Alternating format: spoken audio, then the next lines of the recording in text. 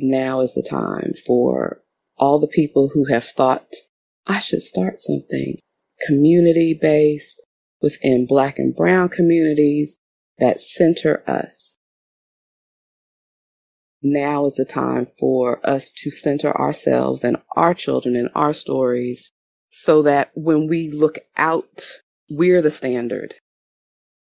You can't keep using tools of oppression and expect to raise free people.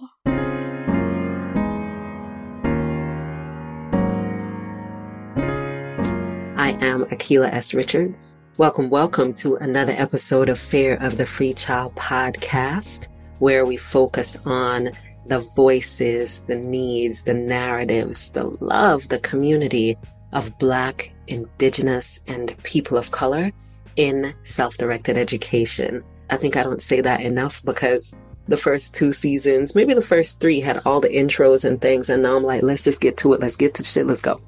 But I'll do a better job because I know there are a lot of new folks in the mix. Thank you for coming through, for listening. Welcome. And for my longtime riders, you know I love you. Thank you for being here as well. All y'all, whether you have left a comment on one of the show notes pages, whether you've left a review on iTunes, which is such a great way to support this podcast, by the way, y'all. I'm going to put that link in my Instagram also, if I haven't, in my Instagram bio, where you can just click that and go straight to where you can leave a review. Or whether you've been rocking with me on Patreon for some time, shout out to you there. Or whether you're just sharing this podcast with people because you feel like it is a useful way for us to look at living and learning in ways that are more about liberation and love and less about coercion and proximity to whiteness. Thank you for being here. And this week, as usual, it's such a good episode. Leslie Bray, who's been on the podcast before, I will put the link to her previous episode, raisingfreepeople.com/110. So be sure to check that out. There's also a brand new website. Shout out to Chris, my partner, longtime writer, who created a new website, and it is a lot more interactive. It's going to offer a lot more opportunities for us to really farm the resources that are coming up as a result of us being in community together over here on Fair of the Free Child. So check that out, raisingfreepeople.com. Anywho, Leslie has been a part of our community for some time, and even longer than that, because this podcast is almost 3 years old. But Leslie has been a part of Atlanta's community of people focused on loving, liberation-minded relationships with their children and families forever. She is the founder of Kid Cultivators. It's a homeschooling and unschooling collective. So it's not a cooperative. I don't think that it is a registered nonprofit. I don't know. Listen back to the last episode, which I didn't get a chance to do, to hear a little bit about the foundations of Kid Cultivators.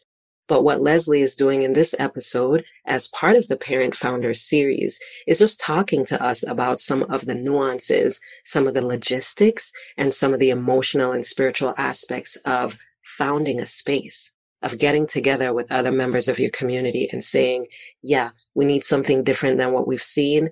Let's put it together ourselves. Leslie's going to talk about how that happened. So you will hear a bit about the origins of Kid Cultivators here. And one of the things that I really, really appreciate about this particular share from Leslie is that she addresses real subtle, and we'll tease that out together, y'all, really subtly as she talked about partnership-centered parenting. She really gave some clarity around it, let me tell it. I think it's important for us to hear that, because you'll hear as you listen to this that Leslie says that she put her daughter in a new environment for some new experiences. And I want to point out that that is partner-centered.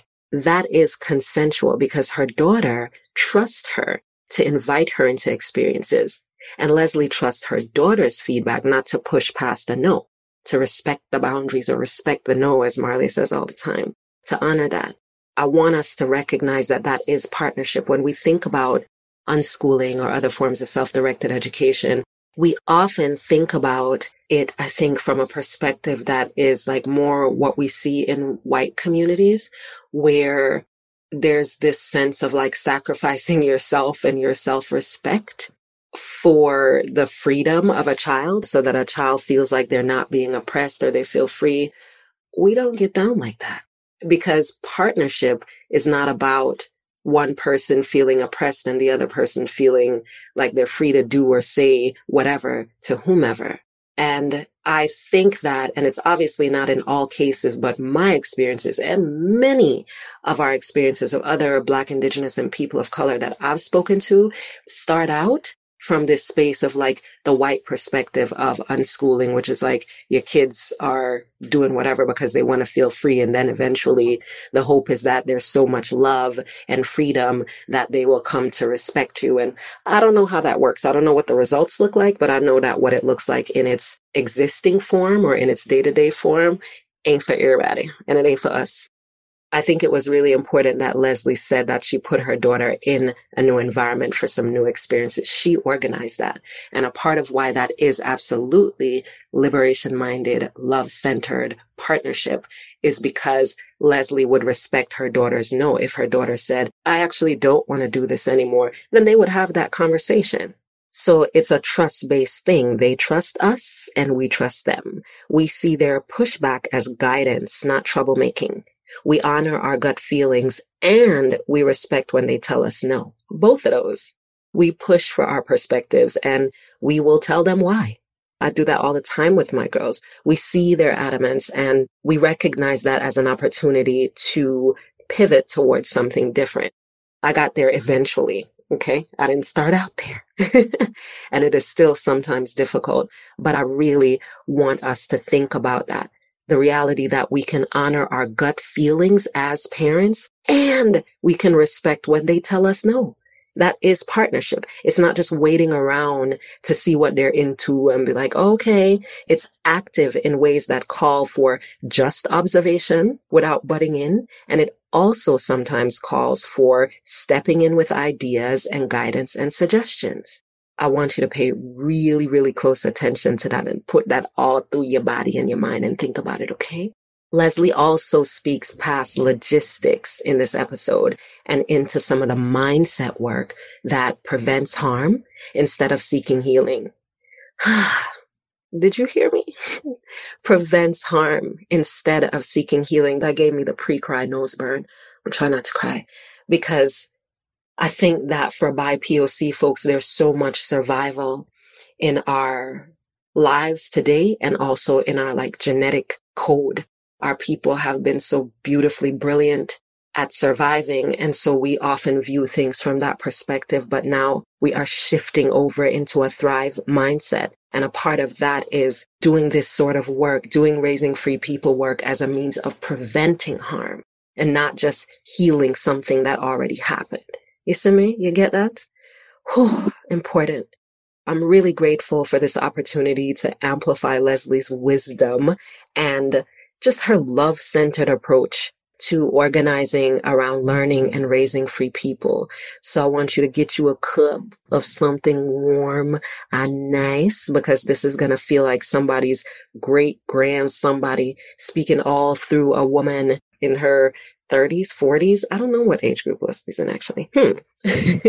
But she sound old as hell in the best way possible in this episode. It's like great grand something wisdom. Truly, truly.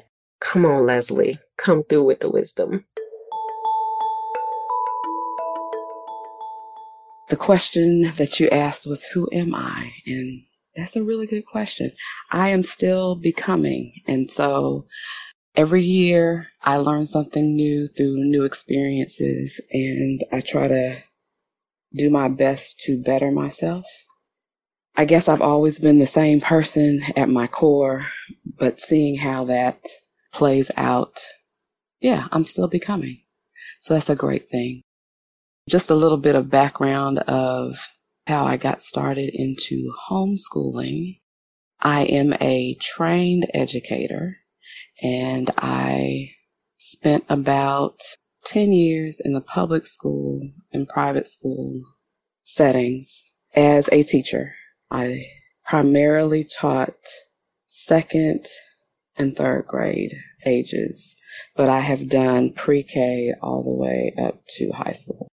And I do love the second grade age, the 7-year-olds turning 8, right before we kill their spirit in school, but that's a different conversation.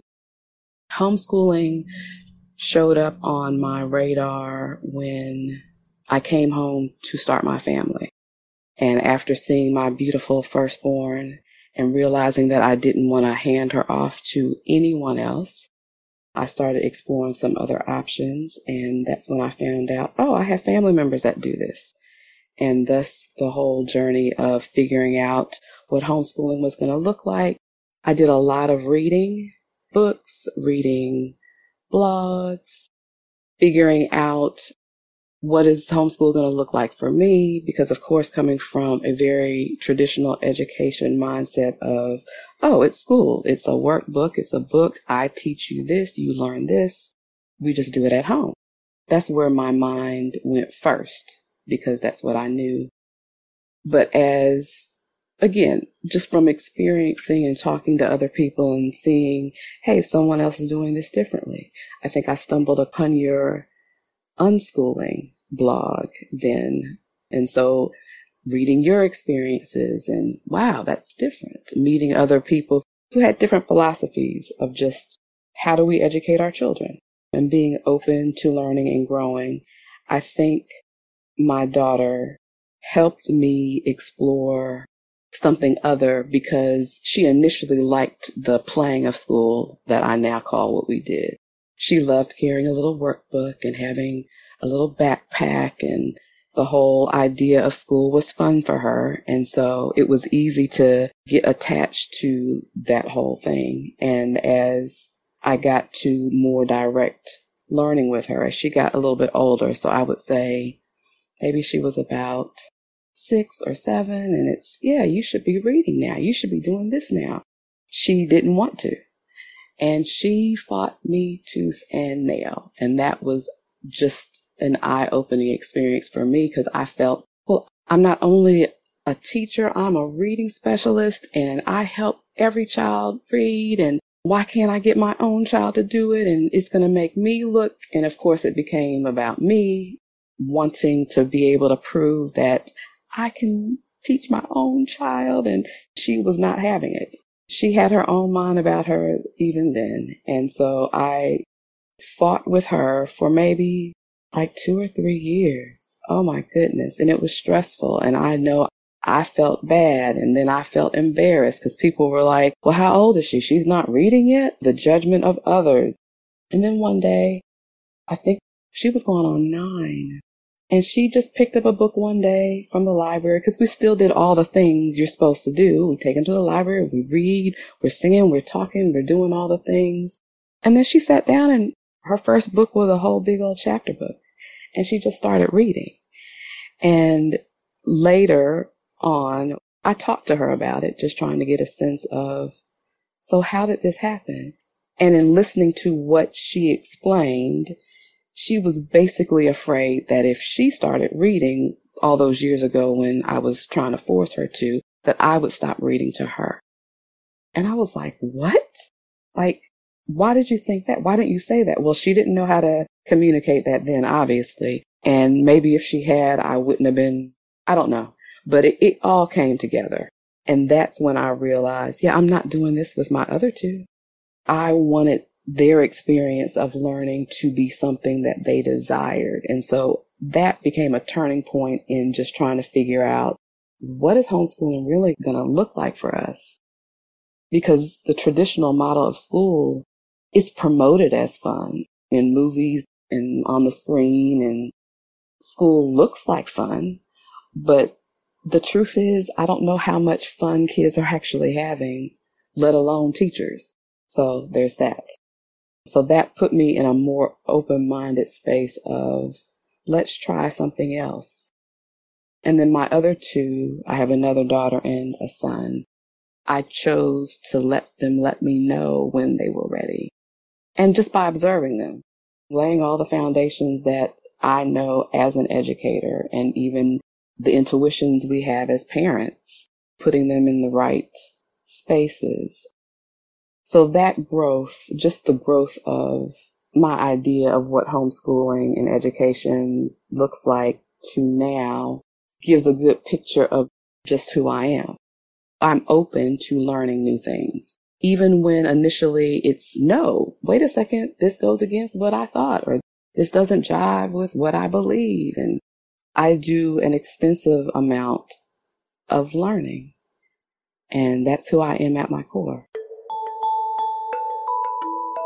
I'm a reluctant leader. I say it that way because I'm definitely a leader, but I would rather support somebody else. If you're doing it, I'd rather come and join you and even help you. So starting a space was not something that was initially in my mind. When I was at home with my eldest, coming from working every day in a classroom and having interaction there with people on a regular basis and realizing, okay, I'm an at-home mom now. Let me find the other mommies that are doing that. And I remember just joining in with there were Mocha moms. There were a lot of different groups in Atlanta that I started checking out and seeing, where do I fit in? And while I can fit in by myself in spaces, as a new mother, I was then thinking about, well, this isn't just a space for me. This is going to be a space for my children.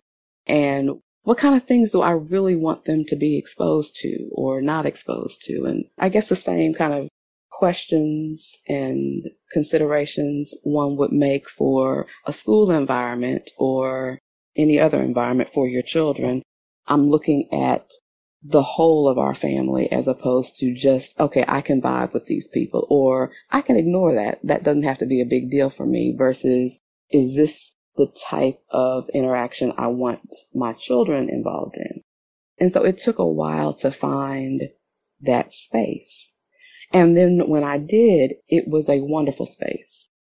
It was a Black stay-at-home moms group, which that became very important to me to be with Black people so that my children can see we're not the only ones enjoying our time at home. There are people that look just like us that are at home with their own children. And in joining that particular group, I remember the first activity we went to was a trip to the zoo. And those women were so welcoming. I had never been to a space where everyone was welcoming. That's a big deal. And I'm sure anytime you're looking to feel that, yeah, we can be here. We can be who we are here. We don't have to pretend to be something else. So that was what I received from the women that I initially met. It was, come on, yes. They were looking for us. They had the RSVP list. They knew me by name. Once I said, oh, yes, you're Leslie, come on in. They just welcomed us in. And then all of us that were new, they were quick to introduce people. So you didn't feel just, I'm this new person that's joining a group that's already been. So I really appreciated that. And in so doing, I continued to go. I got to know them. We started doing more talking about, okay, we have toddlers now. What are we going to do for school? Who's putting their kids here? Who's going to stay at home all the time? So all those conversations came up. And of course, in talking, you find out there's some people who are interested in homeschooling. And I was already thinking about that. And so finding more mothers that were thinking about that. One of them was like, well, can you help us? Like, you have a lot of information already. Will you help us? And I was like, yes, I can help y'all. Let's do this. And so I remember I put on a little mini workshop one park day that we had. And I pulled together a whole lot of resources that I had already been pulling together for myself. And I shared it. And the excitement around that, the encouragement we all received around that, knowing that, hey, you don't have to homeschool the whole time. We can do it. Most of us had decided, okay, we're going to homeschool until third grade. We're giving them all the basics. We're giving them all the foundation, and then we'll try school out. And so from that point, the leader of the space asked me, hey, Leslie, will you lead the homeschool space within our group? Yep, I can do that. And so that's what I did. I was the go-to person. I shared information all the time. We always talked about stuff. If there was a new book out or an article, whatever was happening, I shared it. And then maybe a year after that, the ladies who were leading the space, their life changed. And so they had to make different choices, and they ended up letting me know, yeah, we're going back to work. Our kids are going to school now. We're closing the group. And that's when it was kind of like, okay, what am I going to do? Because they asked me, do you want to keep doing this? I started toying with the idea of, okay, do I start a homeschool group, or do I just let this be and we just be organic families that get together? Because we've developed enough relationship where we like doing field trips together. We like hanging out at the park together. And so, yeah, I started exploring that idea just by talking to people who I was already connecting with. And there was one particular pivotal conversation I had with a mother. I kind of just said to her, yeah, I'm thinking about starting a homeschool group for us. And she whipped around and she said, why on earth would you do that? And that really took me off guard. And I had to pause for a minute. And I said, because we need one. There's not one in the city of Atlanta. There are plenty of homeschool groups around, but they really don't cater to our needs. They're not really welcoming to all of us. And I think that's the space that I want. So I'm going to create it. And like they say, the rest is history. Well, it wasn't just as simple as that, but I talked to some more people about it and got the support of, yeah, you can do this. Yeah. There was another group outside of the city that I reached out and connected with.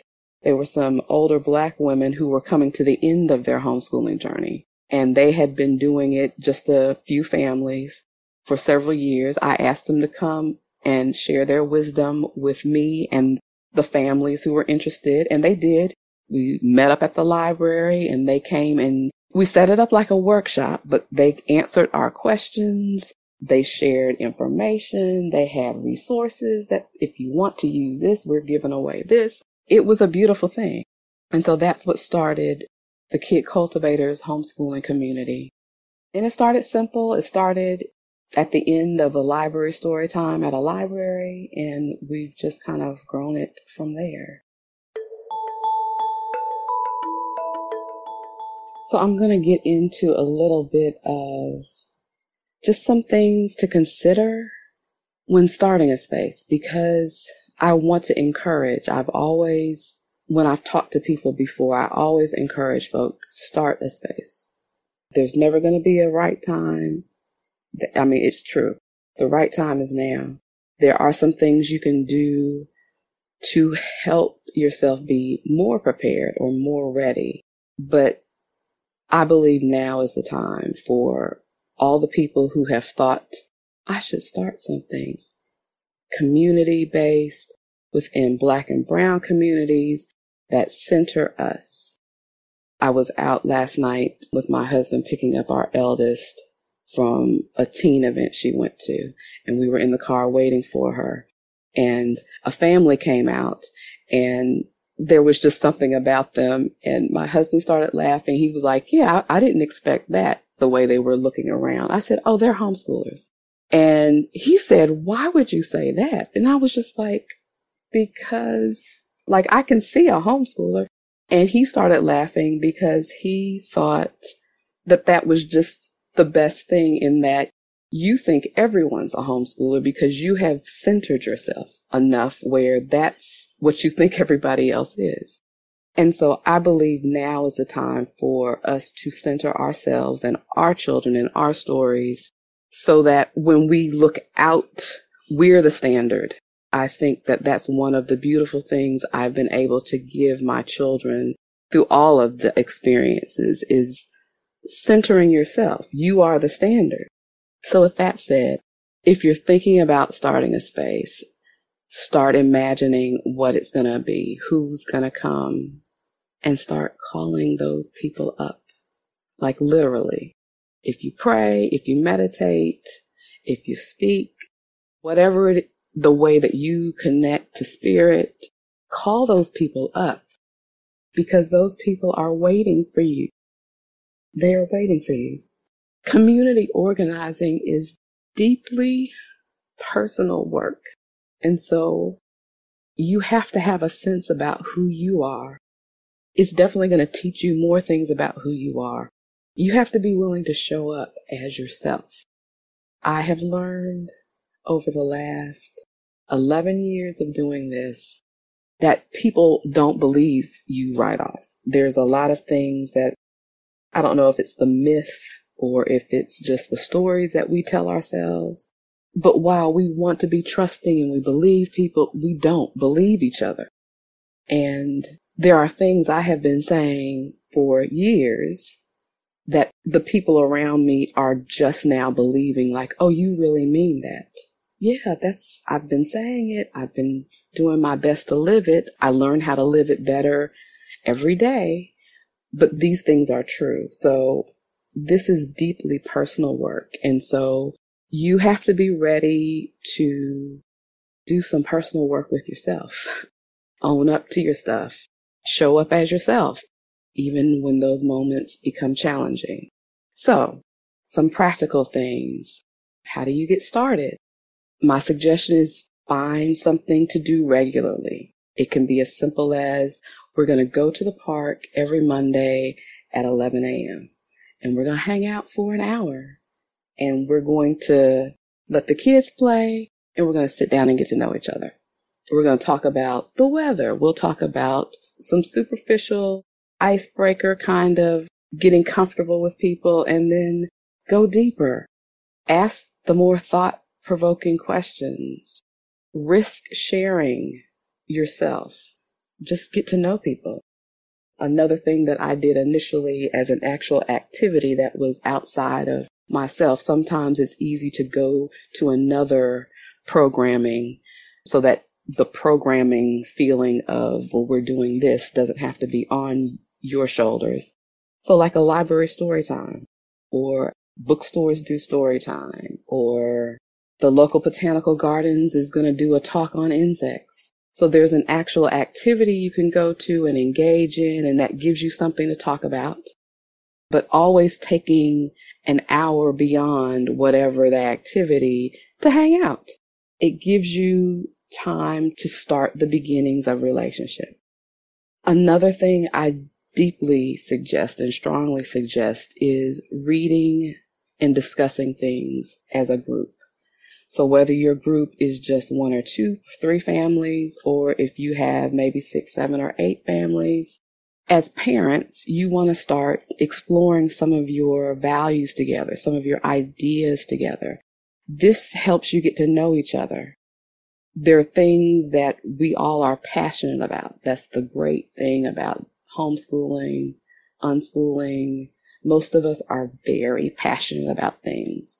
And so hearing what other people are passionate about, sometimes it's exactly the same thing that you are. Sometimes it's not, and it's something completely other. But giving the space, making the space to hear from everybody, whether you agree or not, it gives the space ownership of everyone there and not just the ones who are talking all the time.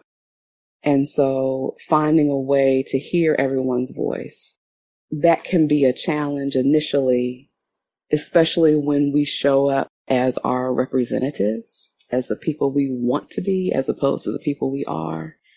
And so finding informal ways to let people feel safe, let people feel comfortable, setting the boundaries for the space. So figuring out, what is this group going to be? Are we here because we want to support each other through parenting and all the different ways people show up to parent?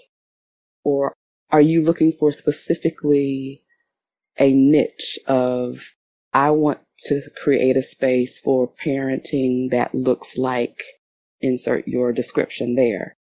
You want to think about that. Even if you tweak it, even if it becomes something else as you engage other people, you at least want to have a starting point so that the people you're looking for can find you. The more specific you can be without boxing yourself in, I think the better. Also, as you set the boundaries for the space, you want to protect your space. You want to know that If this is a safe space for Black and brown people, while everyone may be welcome here, you have to be for Black and brown people. You have to want to see us win. And if that's not something everybody here can commit to, then people can self-select before coming to your space, or then they can see that, oh yeah, this doesn't go with my values. Because like does attract like. And I'll go back to what I said before. You want to be who you are. We all are seeking authenticity. I truly believe that. I think people they're on different paths in their own individual journey, but I think we are all looking for authenticity. And so we are all drawn to that. But just because someone's drawn to your space does not mean that's their space. And so that's where those of you beginning the space have to figure out, what does that look like? What is that going to be? How are we going to hold this space? And then how are we going to protect it so it doesn't become what we do not want? Because if you don't protect it, it can become something other that then negatively impacts you, your children, and everyone else involved, whether they fully understand that or not. I would definitely encourage the starting small. In the grand scheme of where we are with mega churches and social media followings and the amount of followers you have, the amount of likes you have, that large numbers are what seem to be the thing people strive for. But if you're trying to create and cultivate an authentic, safe space for Black and brown people, you have to start small. Even if you're going to grow to be something larger, you want to start small enough so that everyone who joins, everyone who becomes a part of it has the opportunity to understand what it is and can commit to that vision of what that is. And so definitely starting small gives you the opportunity to really get to know everyone there, and your children get to know everyone there and their children. And it's not just, hey, great to see you. I can call you by name. Hey, Akila, how are you? I've missed you. How's this going? Being able to know people for who they are and accept them is like the greatest gift in life. And then if you can have that in a space where you're learning about how best to raise free people, that's a journey in and of itself. There's so many layers of figuring out who you are and then who your children are, and then how are we going to be a family, and how do we show up in community space, and how do we prepare them for the world and to deal with other people. There's so many conversations to have. There are definitely conversations around, what are you doing for reading? Or how are you going to figure out, how do they learn how to do math if I'm not doing it a traditional way? And for those people who choose to do a traditional way, how do we make room for someone who is doing it differently? All those conversations that can come up. The one thing that I've been talking about lately and just experiencing with my own growth is getting out of the way, getting my expectations, my hopes, my dreams for my children don't need to become the dead weights around their neck that kill off what they're here to do and be. And again, every so many months, I'm learning something new. I have to shift myself again. I have to push them up front to say, no, this is your time. This is your life. What do I need to do to help you or support you? And that definitely is easier to do with a community of people who you can talk to about it. You can figure it out with them. So creating a space that allows for everyone to feel comfortable in doing that. Another thing to consider is it takes time. Like relationship building takes time. And with each person being the individual that they are, different people need different amounts of time to be able to trust a space. So an example, I was talking to my eldest about this because I've put her in a new space just for some new experiences. I told her, as your parent, I can see further down the road than you can. And while this may not be a forever space that you're choosing, I want to offer you a space that to me looks like a good fit for you. But of course, giving her the try it out and see. I may be completely wrong, but then having her pay attention to how many interactions with this new group do you need to have before you show up as yourself? And one of the things she shared was comfortability with people for her shows up when she's able to eat and not think about somebody watching her eat. I'm tickled that she already knows what her thing is, but she figured out, Mommy, it takes me 5 times with a new group of people before I'm comfortable to eat. I shared with her, it takes me about 3 times with a new group of people to feel comfortable. And so knowing that about yourself, about your children, and then knowing that other people are going to have their, how many times does it take? How many times does it take? So knowing those things to be true and necessary, you want to take enough time so everybody gets to the same comfortability space, the being able to take off that mask or that facade, or to let their rep stay at home and they're going to come themselves. That's the space you want to get to. And so knowing that it takes the time.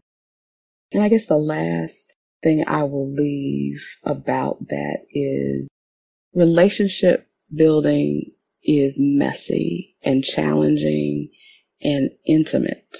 And so knowing that there's going to be disappointment, there's going to be hurt feelings, there's going to be just sadness sometimes. Because sometimes you want something for somebody else and they don't want it. Or sometimes somebody else wants something for you and you don't want it.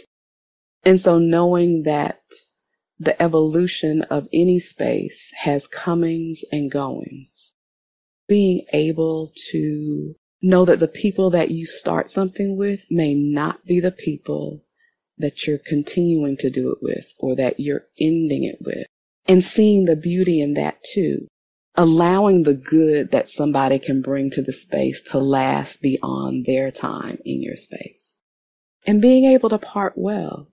One of the things that I learned a couple years ago from just another encounter was saying goodbye does not always mean the end, or it has to be ugly, or people have to be mad or hurt. It can be a beautiful letting go and letting the other person continue on in their journey, as well as you continuing on in your own. So yeah, just looking at those things, those are definitely some of the high points that I would have wished someone had shared with me to begin with. Some things you kind of intuitively know and you may not have words for. And so you develop the language around it. So I've definitely developed some language around experiencing some of those things. A bonus tip would just be don't shy away from difficulty. There's a saying, and I don't know who said it first, iron sharpens iron. If you've ever rubbed like 2 rocks together or sticks together, anything that's sharpening, if you think about what it's doing, it's not pleasant. It's really not. The cutting away of something, that can hurt. And sometimes it hurts deeply. Sometimes it's a surprise, like you didn't expect that to take you out like that. So the encouragement I would give to people who are already organizing, already doing it, and experiencing the loss of maybe the vision that you thought, or the people you thought would be with you now, or any of those things. Iron does sharpen iron. And giving yourself time to grieve losses, I think we skip over that a lot, is important in community building and growing, as well as wishing each other well. The goodness that we had hoped together, we had goodness. Yeah, it was for a season. And being gracious enough to extend the good that was created together as you part actually puts more goodness into your space and people's journey. All right, be well. Much love. The show notes page, once again, for Leslie's episode is raisingfreepeople.com/110. You can also leave comments on the show notes page now, which I love. So go ahead and do that though. Also, I want to shout out my Patreon community because I'm going to do that every week. We are about to get so hype over there since my Wi-Fi life is back to something more steady than all the load shedding things that were happening in our little part of Joburg most of the time. But yeah, next week is the medley episode of the Parenting Founders series. So it's going to be a collaboration of insights, essays, and just good shit connected to the work. So be sure to subscribe so you don't ever miss an episode using your favorite podcast player. And I love you for listening. Chat to you next week.